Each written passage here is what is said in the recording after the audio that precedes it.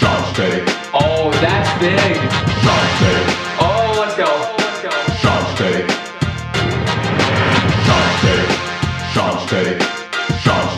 Let's go. ShaunsTake. Oh, man. ShaunsTake. We've got a lot to look forward to this NFL season. What storylines should you be following? Let me take you through a real fantasy football draft. Let's get this going.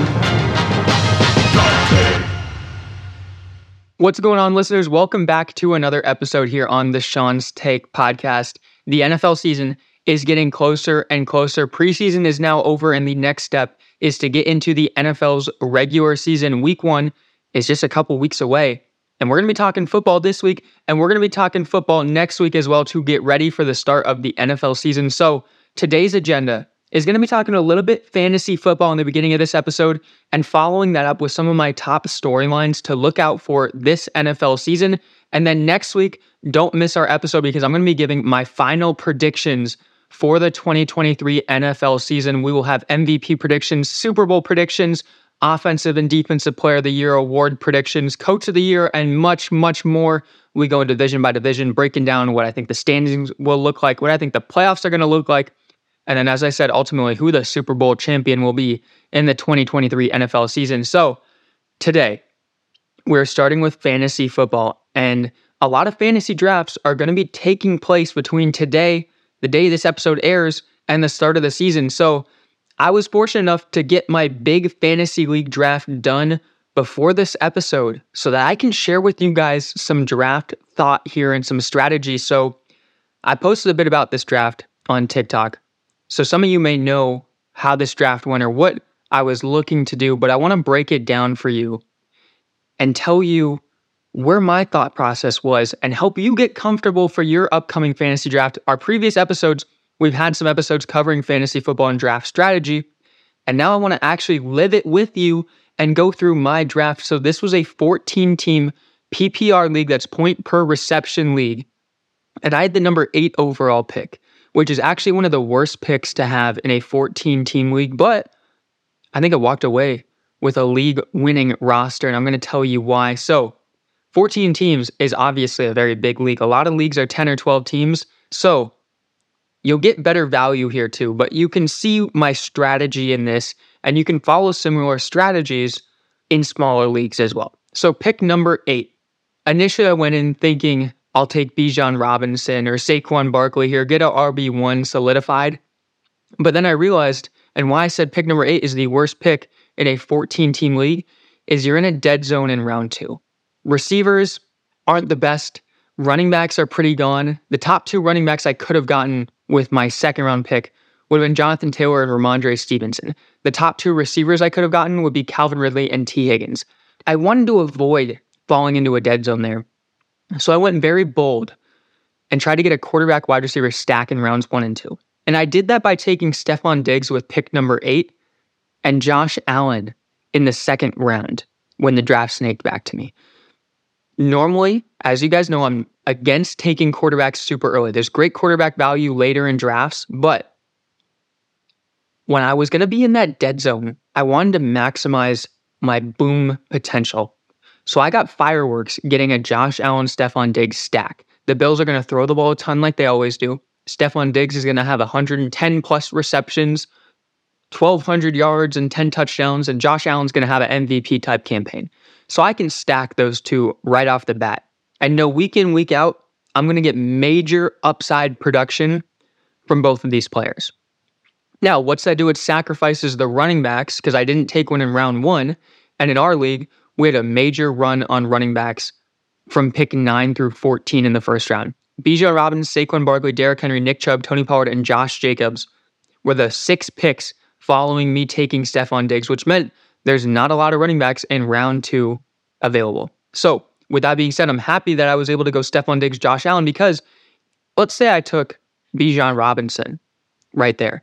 I'm coming back not getting a great running back or receiver in round 2. So instead, I get my QB1 who's going to really carry my team.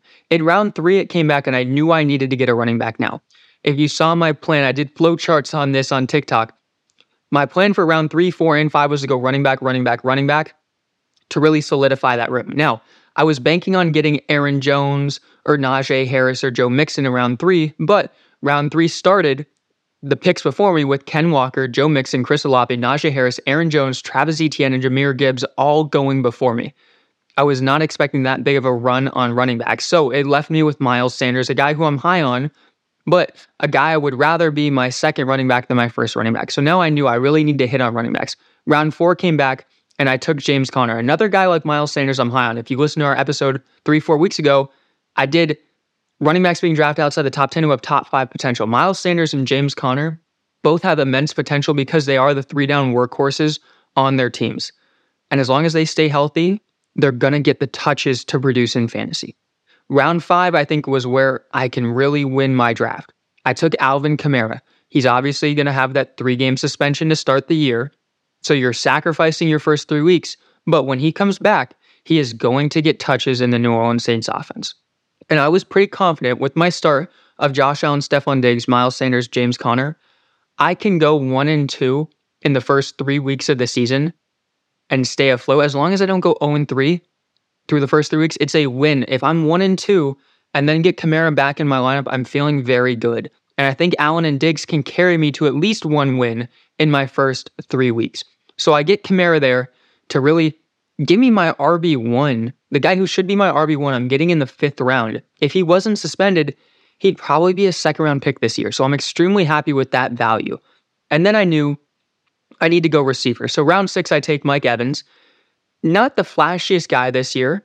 And obviously he's fallen in fantasy drafts because there's no Tom Brady in Tampa Bay. But the Bucs are still going to have to throw the ball. Baker Mayfield's the starting quarterback. He has produced good fantasy seasons for receivers before.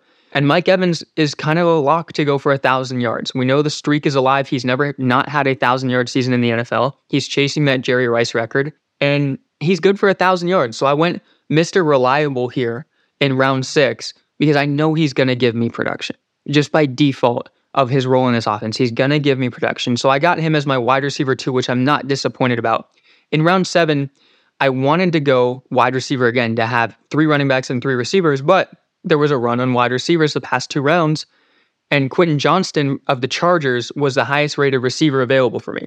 And I did not want him in this situation. I'm not big on a crowded receiver room in Los Angeles. If it's not Keenan Allen or Mike Williams, I didn't want a Charger receiver this year. So I was looking for the value, and Dalvin Cook was still sitting on the board in round 7. Now, obviously, he's going to have a timeshare in New York with Breece Hall, but if Breece Hall doesn't come back as strong from that ACL injury, or if he does have to miss some time, Dalvin Cook's going to be a RB1. Dalvin Cook was a 1st-round pick in fantasy drafts last year, like a top 5 pick with the Minnesota Vikings. He's just as good this year, but he's going to New York to play with Aaron Rodgers and this Jets team that's going to be a very good football team, and he's going to have a role. They did not go out to sign him to not use him. So I know it's a bit of a timeshare with Breece Hall, but no matter what, Dalvin Cook's going to have some value this year. And if he really takes more snaps from Breece Hall, Dalvin Cook becomes a true RB1 again. So I'm not banking on that happening, but I'm very comfortable with him being my 4th running back on my roster. In round 8, I went for some upside. Round 8 and 9, I really chased after some upside with Jackson Smith and Jigma in round 8 and Sky Moore in round 9. Receivers were kind of drying up, and I had to find value. So JSN, rookie for the Seahawks, had a great preseason, but did fracture something in his hand or wrist. I forget exactly what it was. He may be ready for the start of the season. He may also miss the first couple weeks of the season, but regardless, he's going to have a role in Seattle's offense. And so I took him and then Sky Moore, who's going to have a role in the Kansas City Chiefs offense, because one of them is going to produce for their teams this year. I don't know which one it will be, but I only need one of them to really step up. I'm very confident that one of them is going to have a very solid year for their team and can be a reliable fantasy asset for me. I'm not saying both of them are going to be the focal point of their teams this year, but one of those 2 guys, I need to step up, and I'm very confident that at least one of them will. So that's going to be my 3rd receiver, my flex play there. I have good options. Right now, let's say it's week 4 and Kamara's back. I can play 4 running backs that I'm confident. Miles Sanders, James Conner, Alvin Kamara, Dalvin Cook. One of them can go on my flex, or two of them can go on my bench, because obviously my receivers are going to be highlighted by Stephon Diggs and Mike Evans. They're going to take my two starting spots. So then I have a flex option where I can put Sky Moore, Jackson Smith-Njigba, Dalvin Cook, or Alvin Kamara in. I'm pretty happy to have those as my flex options right now. So that was round 9. We got Sky Moore. In round 10, I really went out on a limb. I was trying to find what I needed. I could have taken another receiver for some upside, but there wasn't anyone I really loved. What I did love, though, was the fact that Anthony Richardson was still on the board. If you've played best ball at all, you know Anthony Richardson has been, for the most part, at least before the preseason started. I know his preseason wasn't all that great. He was being drafted as a top 7 quarterback on average between all the different best ball sites. His rushing upside is enough to give him a lot of fantasy relevance this year. My league was not big on him, and I had no need to take a quarterback. I have Josh Allen, but getting him in the 10th round, I really drafted him to be it's insurance for Josh Allen, but more importantly, a trade chip. If Anthony Richardson, after the first 3 to 5 weeks of the season, is a top 10 fantasy quarterback, I can trade him. You notice I haven't taken a tight end. I can trade him for a tight end or a better receiver to go on my flex spot. So I'm extremely happy taking Anthony Richardson there. There was no one I wanted in this round. So I get a guy who has immense upside and can be a huge trade chip because he's not my starting quarterback. So I'm not giving up Josh Allen. But if Anthony Richardson is QB6 at the end of week 5, yeah, I'll be getting some calls for him. And yeah, I can take a receiver to be an upgrade at my flex position for Anthony Richardson. So I loved that pick there, and I was surprised he was available. At round 8, I considered taking him. And he was there at round 10, so I was extremely pleased with that. In round 11 and 12, I knew I needed to get a tight end. I went with Juwan Johnson and Gerald Everett. Juwan Johnson's one of those guys I talked about who has top 5, 10 upside in New Orleans. Derek Carr has liked him a lot. He had a great looking offseason. I think he's going to have a prominent role in New Orleans. And then Gerald Everett with the Chargers. That team is going to air the ball out. And Everett may not be a week in, week out guy, but he's going to get his targets. He's going to have some spike weeks. And more importantly, Kellen Moore really featured Dalton Schultz in Dallas. If Gerald Everett gets that same look, all of a sudden, Gerald Everett's a very valuable fantasy player. So I liked getting those two tight ends. I think one of them will work out. And again, if Anthony Richardson really pans out, maybe I can trade for a tight end as well. But I'm confident in my tight end room. I didn't have to reach on one a little earlier. There are these tight end dead zones as well.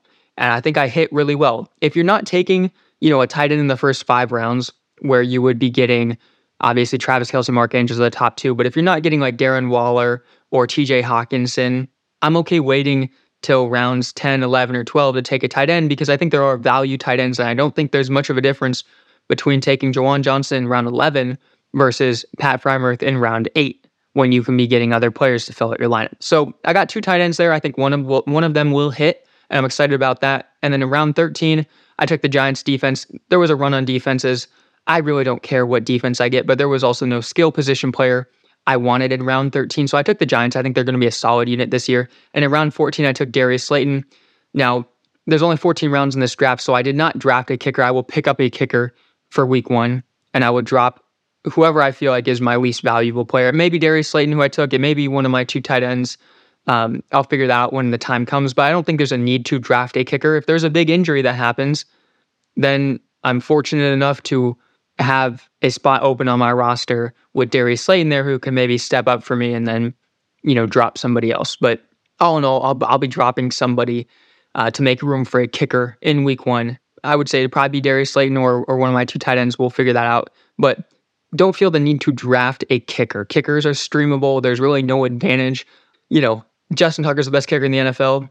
He's not always the best fantasy kicker. It's all about weak matchups, who's going to score a lot of points.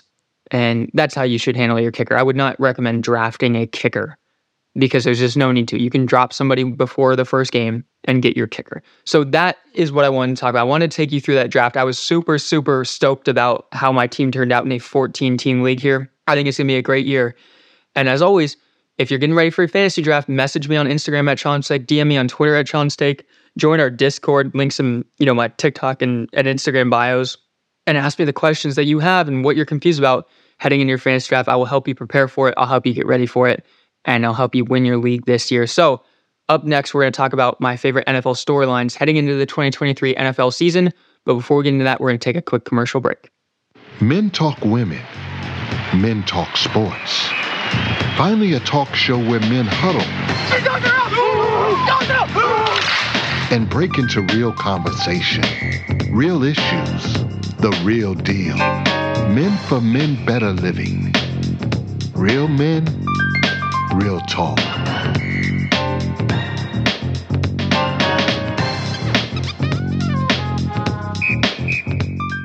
Please, stay safe and stay healthy.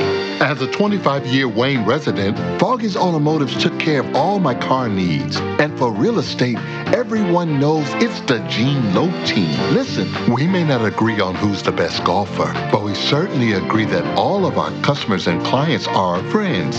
And we love you. During these trying times, we care. Let's keep our community strong. Stay safe and please stay healthy. You're listening to ShaunsTake. So now let's dive into some NFL storylines that I want you to be on the lookout for this NFL season. Next week, as I mentioned previously, we're going to be talking predictions for this NFL season. But here are some storylines that I think you need to be on watch for. I'm excited to watch these, and I think you should be too. So we're going to start with one that's a question we've asked before. Can anyone displace the Kansas City Chiefs? Heading into this season, the Chiefs look like the best team in the NFL once again. And the question is anyone going to take them out this year? Going back-to-back is very hard, but the Kansas City Chiefs are in the midst of a dynasty right now with Patrick Mahomes and Andy Reid. And it's going to be interesting to see if anyone can take their spot. The Buffalo Bills, the Cincinnati Bengals are teams that come to mind. In the AFC, in the NFC, can the Philadelphia Eagles get over the hump? Can the 49ers get over the hump? Will somebody else emerge in the NFC race?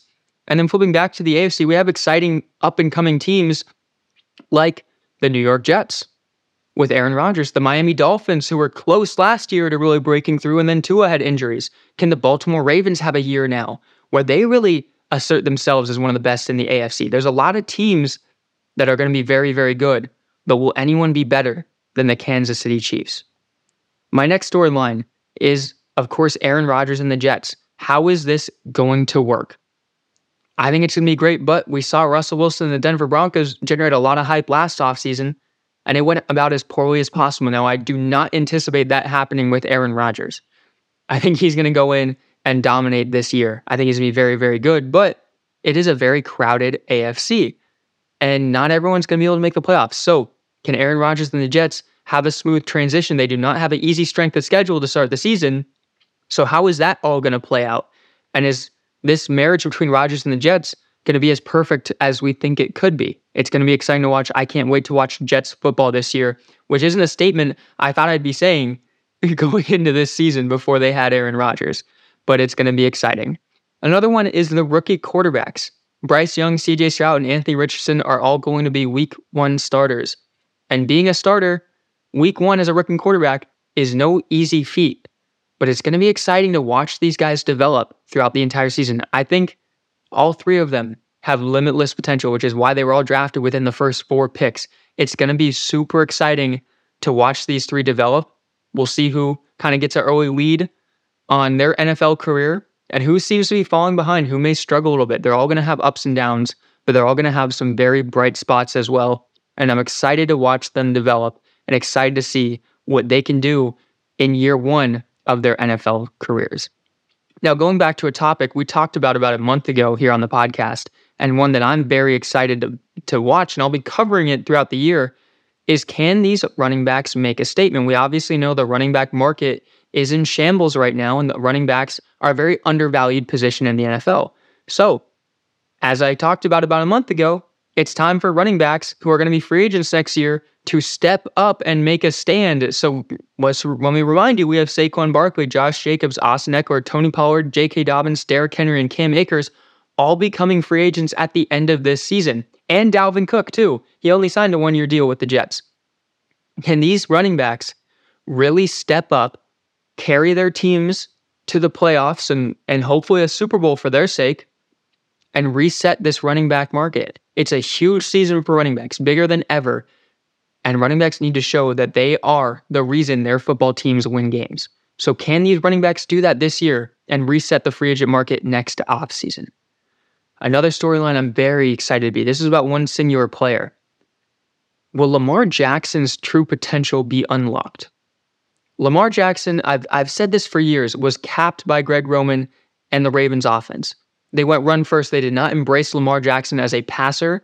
He finally gets a system where they want to air it out, and they want to use Lamar Jackson as a quarterback. Yes, he's still going to run. He's still going to have the dual threat ability, but they're going to spread out the field, which is what I've always thought was the recipe to success for Lamar Jackson.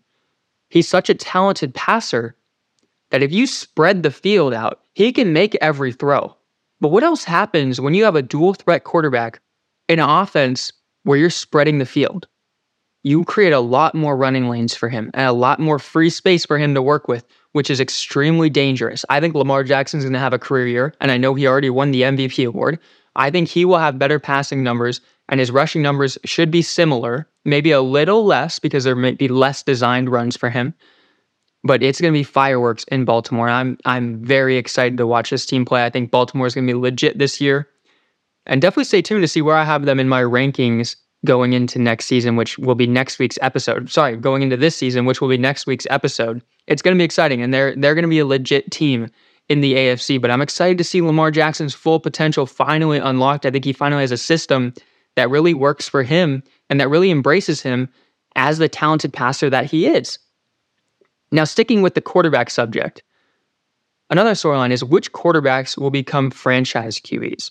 We have a lot of young quarterbacks who are kind of in that middle and ground of, are you the future of our team, or are we going to have to start looking in a different direction? So some of the quarterbacks that come to mind are Justin Fields, Mac Jones, Kenny Pickett, Sam Howell, Jordan Love, Desmond Ridder, and Brock Purdy even. Are these quarterbacks going to take the next step for their franchise, or are they going to take a step back and really make these teams consider changing directions at the quarterback position next offseason? So these 7 players that I just mentioned have a lot to prove this season, and we're going to see who steps up to the challenge and who maybe will no longer be a starting quarterback in the NFL come next season. So I'm interested to see these quarterbacks. I think a lot of them are going to step up to the challenge and have very exciting years, but there may be a couple too who don't deliver, and their teams are going to have to look elsewhere. And now for the last storyline that we'll talk about today. And again, we'll be talking a lot more about the NFL next week in my preview and prediction episode.